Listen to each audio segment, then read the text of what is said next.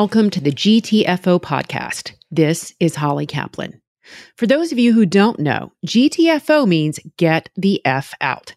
In this podcast, we will be discussing how to get the F out. How to get the F out of a bad situation, predicament, or something you want to flat change. I'll be interviewing individuals who have had to GTFO. Expect to hear stories of those who experience situations of despair, pain, and fear. And the only way to escape it was to GTFO. Through this podcast, I want to give you, the listeners, the power and courage to make life changes should you need to GTFO. Narcissism is a word that has been around for a long time. It's actually a Greek word. It means a person who has excessive interest in or admiration of themselves. I know a lot of people like this, actually. It is only in recent years that the meaning behind it and addressing this, yes, personality disorder has come to light. My guest today is Laura Carranza. Laura is a survivor of over 40 years of narcissistic abuse. She's now an expert on narcissism and certified life coach. She's also the author of best-selling book, Ugly Love. And she has another one that is soon to be launched titled, Girl, Get Out. So we have Laura with us today, and she is going to tell us how she was able to GTFO of a marriage to a narcissist. Laura, I'm so glad that you're here with me. Hi, Holly. It's a pleasure. Thank you. It's an honor, actually. Thank you for allowing me to be here. Of course. I got to tell you guys that I've known Laura for 15 years. Shoot, maybe longer. And we have always been friends, and we've always had somewhat of a sisterly bond. So I'm really excited that she's here with us today.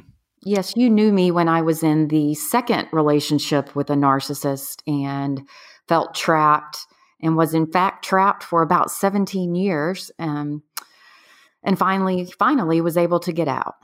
Yes, you did. And I'm very proud of you. And it was hard to watch that time period. I remember very clearly what you were going through. Yes, we lived in the same neighborhood and would pass each other. And I'm sure that I looked broken and the shell of a person that I once was, but that's what happens. Narcissists can destroy you. Yes, they can. And I just, wish I would have known more back then. But I want to ask you more questions today. But Before I get into that, just give us a little background on yourself. I grew up in a small town in Arkansas, and one of my parents, my mother, is a narcissist. Mm-hmm. So I grew up with standards that I was unable to meet, unrealistic expectations. You had to be skinny, pretty, smart, or she would not show love or give attention to me. Mm-hmm. Mm-hmm. And it just starts to really eat at you and destroy you and things like that. You think, if my mother can't love me, who can? Mm-hmm. Mm-hmm. It begins to attack your self-esteem, your self-confidence. Therefore, I carried that over into my adulthood. And Can I ask you a question? Sure. Yeah. At the time, did you realize that's what was happening? Because I think we just live in a certain environment because that's how we're raised. And her withholding love until she got what she wanted was just kind of, her way of doing things. Did you have any idea back then that those behaviors were not right? No, absolutely not, Holly. I thought that everyone was being brought up the way I was. I thought, this is just it. That phrase, I hate it, but it's true. It is what it is. That's what I thought. My mom's like every other mom. I just have to survive this and learn to do what she says because she's always right. And family is about meeting her standards. Our whole family life revolved around her. Mm-hmm. In a healthy relationship, something I've learned through all the research I've done is the parents provide for the child emotionally, physically, intellectually, and spiritually. In a parental-child relationship with a narcissist, the roles are reversed. The child, even at a very young age, is expected to shine the light back on that parent by providing physically, emotionally, intellectually, and spiritually to the parent, because they have had some unmet need from their childhood that they're looking to the child to fulfill. And those are awfully big shoes to try to fill as the child. Those are big shoes, and that's exhausting. It's exhausting. It's exhausting. It's exhausting thinking about it. You said it really well. You said it perfectly. That's exactly how it happens. It's a direct reflection of her, if you will. Yeah. And So I did not know, during my childhood that that's what was going on. My father used to joke, if mom ain't happy, nobody's happy. And we really felt that way. My brother and I would struggle to keep her happy and meet her standards. And when you didn't, she would show in some ways that she didn't love us. It was conditional love, and we didn't get the attention and love that a child needs. Right. You would have to pay for it if you didn't get it. Exactly. And the punishment never fits the crime when it comes to a narcissist. Right. Not at all.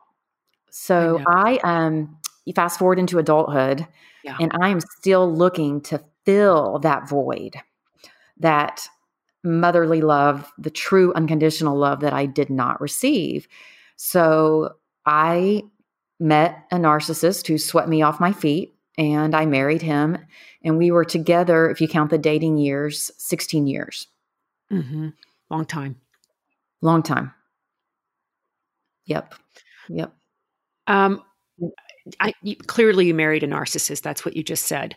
When you started dating him, did you see any signs that stood out for you that you thought maybe this isn't right, or this kind of feels like it's familiar because of my mom, so I'm going to stick with it? Like, did anything resonate with you early on that would make you know that this would be another situation, if you will?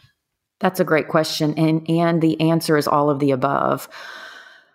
He had some mannerisms that resembled, my mom's. He had very high standards, but yet he coupled those with love bombing. And that's what sucks us in, those of us who end up with narcissists or we're constantly attracted to narcissists.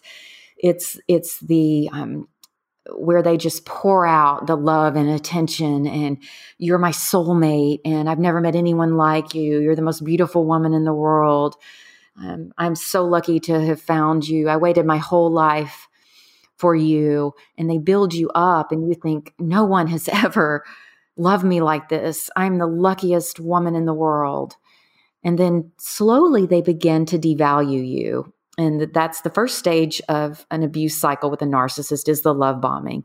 And the second stage can start almost immediately, or it can start up to 2 years later. And that's when they begin to devalue you, and they'll use things. Oh, go ahead, Holly. Sorry. Did he start to deconstruct you when you were dating? Yes, he did. Because I've had that happen, and you don't see it because you were so love bombed in the first 90 days. Right. That you're like, wait a second, he was doing all this, but now it's this. So like, which is it? And then you go on confused and you try to stick it out. Yes. One example is, and I give this often in interviews, is I was compared to about 5 ex-girlfriends and 2 ex-wives. That was nice of him. That was so nice of him. Sorry. And I mean, about everything, the way I dressed, the way I wore my hair, my makeup, about intimacy, our sex life. I was compared to all of them. He would say things like, well, my old girlfriend, I'll call her, let's call her Donna. Donna would lay out at my pool in a bathing suit that looked like an American flag, and golfers would stop and just stare at her. And why can't you do that? Why can't you be like Donna? And so you begin to think, wow, he really dated some amazing women. I've got to really start working hard to measure up, because he would talk about his second wife and how she parented their daughter. And if I'm ever a mom, he hopes I can be a mom like her. And it just went on and on. So yes. So that's called triangulation. They put a third person in the mix of a conversation and they compare you. So you will work your tail off to meet his standards in that respect. It's gaslighting and triangulation all in one. Those are all great terms. Everything you've said, gaslighting, triangulation, love bombing, all of it is so relevant to understanding what's happening while it's happening in real time. The interesting part is the parallel between your ex-husband and your mom. Right. Because they're both so demanding in that way. So demanding. And no one meets their standards. Yeah. No one does. And it's easy to fall back into that because it's comfortable. You're like, yeah, I know this. I've been here. I get it. I That's get it. exactly what happened. But you guys got married. And once you were married, what else changed? What else happened? One of the biggest things I remember is I started to feel controlled. He would Oh, take yeah. these elaborate motorcycle trips with only guys. He had a Harley, and he would travel all over the country. They would trailer the bikes to, say, Sturgis, South Dakota, or Daytona Beach, Florida, and spend a week to 10 days down there, sleeping on an old school bus and partying. And it was a, quote, guy trip, unquote. However, I wasn't allowed to even go have coffee or a drink with a girlfriend. And if I said I was going to have a drink or celebrate, like a neighbor's birthday, this happened when she was turning 40. We went to celebrate her birthday and came home, and he had locked me out. And What? yes. And my then 5-year-old, I knocked on the door, and my then 5-year-old, my sweet, sweet boy, answered the door. And he goes, "Hi, mommy." And I said, "Hey, bud. Well, how are you? What are you doing up at 11 o'clock at night?" And he said, "Well, Dad's watching football and I'm hungry." And I said, "Well, have you had a bath yet, bud?" "No." No. So that was the way he was punishing me for going out for dinner and drinks with a group of women. He locked And you out. He he just locked locked me you out. out. That was Yes. his message. Yes. So I had that, to feel like yeah, shit. That feels like shit. it did. It did. And I thought, okay, I've got to stop all of this because it's not only hurting me, it's hurting my son.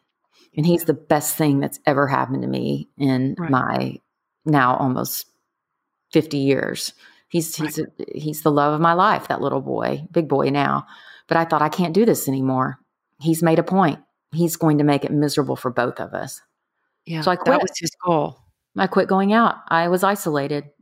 Yep. Yep. That's really interesting. It goes from control to isolation, Yes. And it's easier to be isolated than it is to try to do your own thing.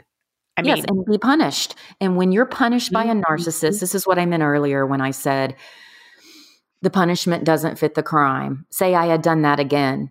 I could have been locked out for a week. He might have thrown me out of the house. Maybe my son would have been locked in his room alone. I don't know. I'm just guessing. And I didn't want to face a punishment that shouldn't have even happened in the first place. So I gave up. I threw in the towel at that point and said, I'll just do what I have to do to keep my son safe. I know. You do what you have to do. You just deal with it. You suck it up and just keep going to try to hold the family together. I understand. I totally get it. Yes. At what point did you realize that you were dealing with a narcissist? At what point did you have a name for it? There were 2 or 3 times that it crossed my path, if you will. And I thought, oh, that sounds like my mom and my husband. I can't deal with that right now. And one of those times was when I met Dr. Les Carter, who I have a YouTube channel with him called Surviving Narcissism, if any of the listeners want to check it out. And I was a drug rep at the time and had gone by his clinic to talk about a sleeping medication our company had just launched. And he was sitting at the lunch table. We provided lunch, and I was going to do a PowerPoint presentation. And this sweet man, Dr. Carter, looks up at me and goes, "Well, hello." And he had a stack of books in front of him. And the title of the book was "Enough About You, Let's Talk About Me." And I thought, that's catchy. I go, "What is this about?" He goes, "Narcissism." I said, "Well, I've never met a real live author before. Will you sign one for me? Can I buy one?" And he said, "Absolutely." So that happened. And at this point, I'm 8 months pregnant. I forgot to add that. I'm as big as a house. I've got a basketball belly. I waddle in, I waddle out, I'm like, is a leg falling out of me yet? Because I'm about ready to have this baby. Serious. I'm like, I am miserable, right? And it's October and Carson came in November. And I am huge. And so I waddle back out to the car and I open the book and I read 1 or 2 chapters. I can't recall exactly. And I shut the book and I thought, I can't deal with this. This is my mother and this is my now husband. And I'm about ready to have his son. Oh, gosh. And so I put that book up. So about, I would say 8 years later is when the second time happened. So about 8 years later, the abuse has really ramped up. I spend 5 of 7 nights sitting in the driveway out in front of our home crying to my best friend at the time. She's unfortunately deceased of liver cancer, but her name was Dale. And I would cry to Dale 5 of 7 nights. And I'm like, I don't understand it. I'm going crazy. I'm living in the guest room. I don't know what's going on. She said, Laura, you need to get a book on narcissistic abuse. She had a background as a social worker. And I said, what are you talking about? She goes, please just promise me you'll get a book on emotional abuse. And I said, okay. So that night on my Kindles were pretty new at the time, I downloaded Lundy Bancroft's book entitled, Why Does He Do That? Read it cover to cover, stayed up all night. I was like, this is my life.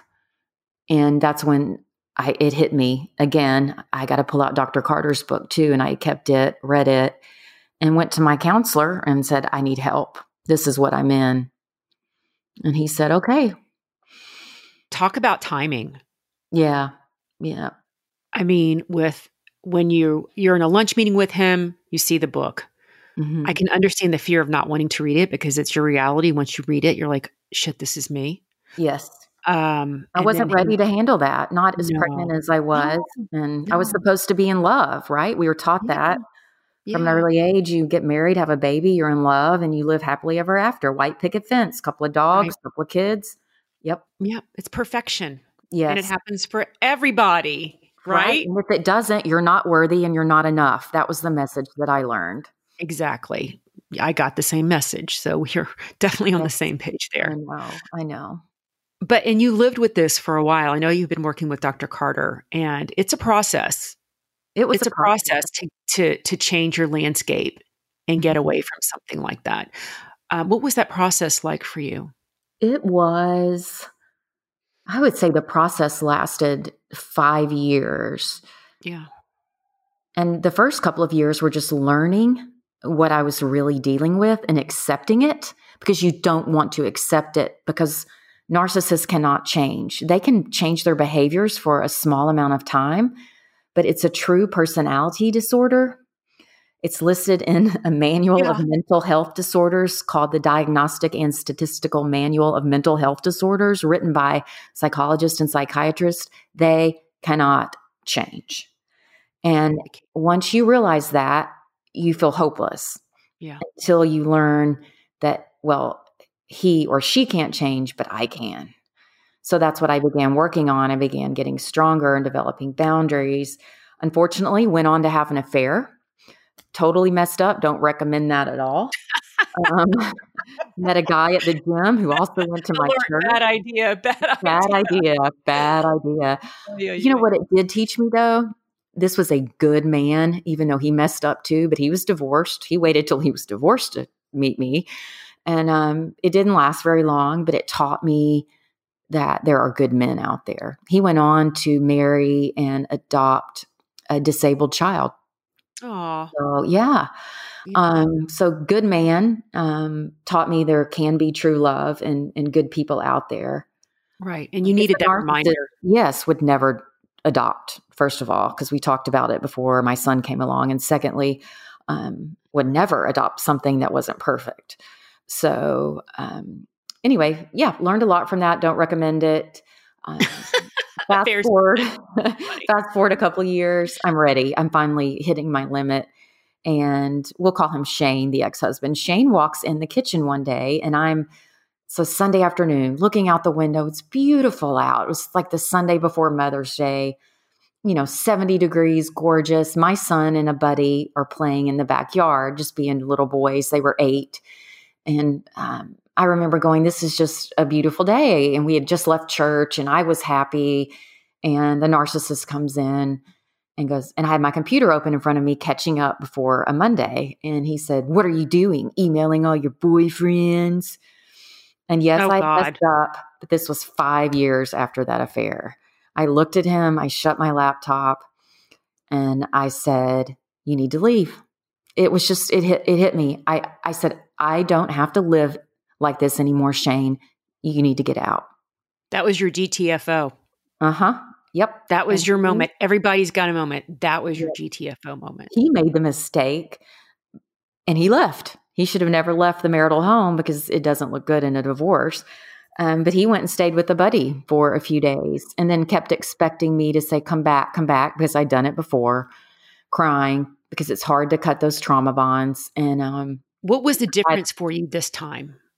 Because you do, keep saying, come back. I want the family unit. I don't want all this change. It's just so hard.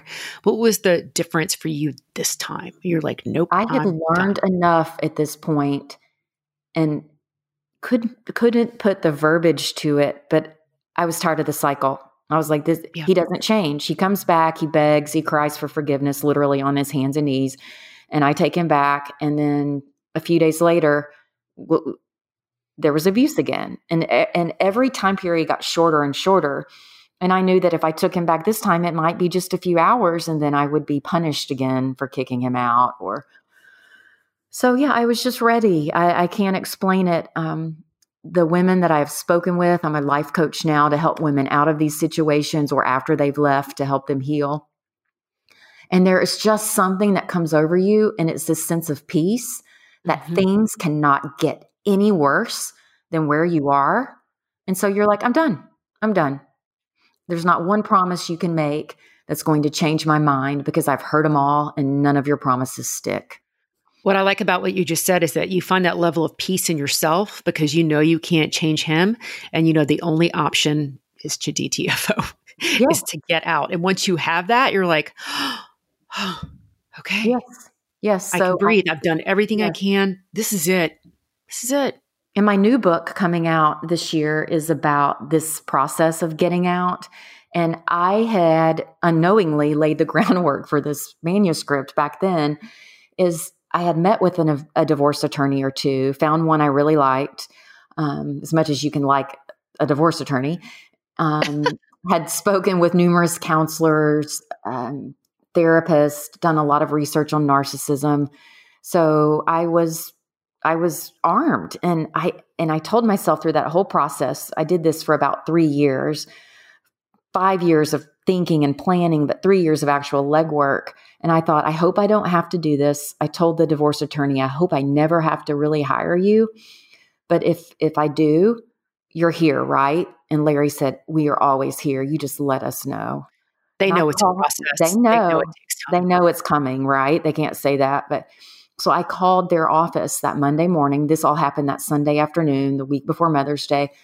And I said, I need to speak to Larry Hance. And he came on. He said, well, hello, Laura. I go, I'm ready.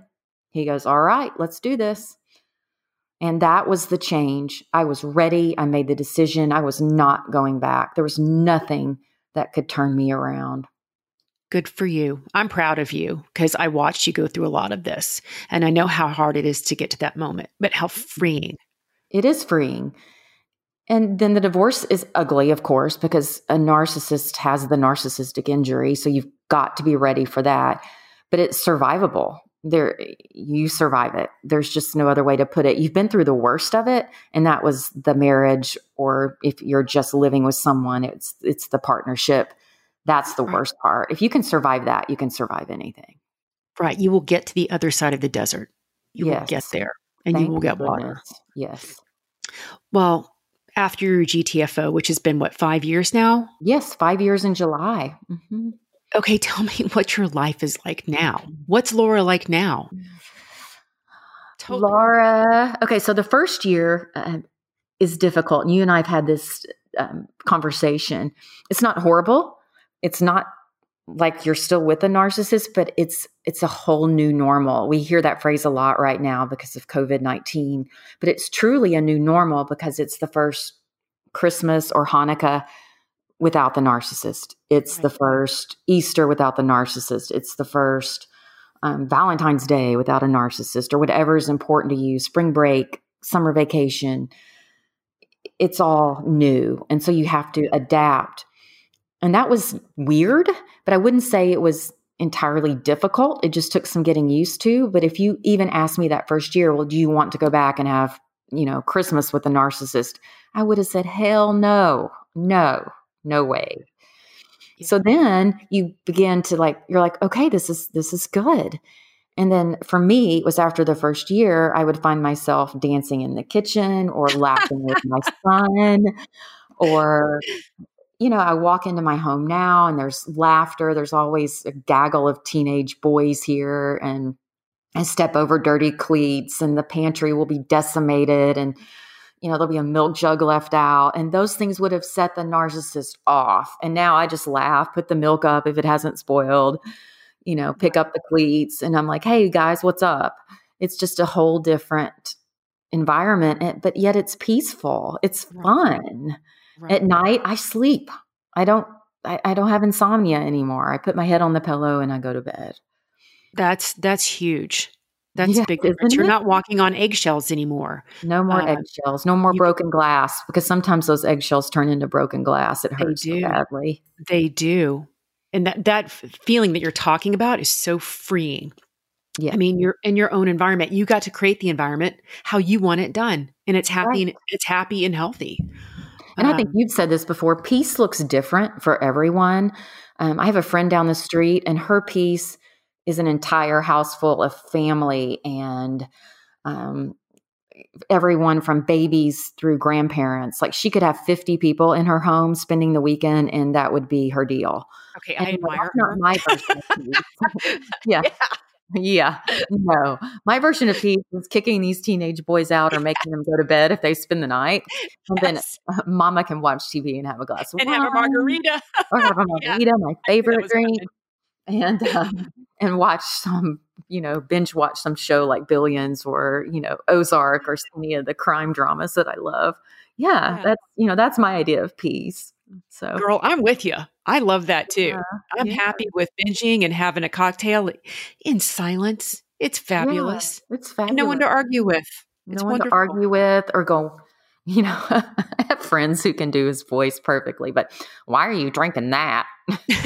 You're like, what would happen if I wouldn't be drinking this is really the question, dear. Or why are you going for a walk with the dogs tonight? It's 7:00 because it's 70 degrees and beautiful, and unless you want them pooping in the house, we need to go walk. Right. So small details. Yeah.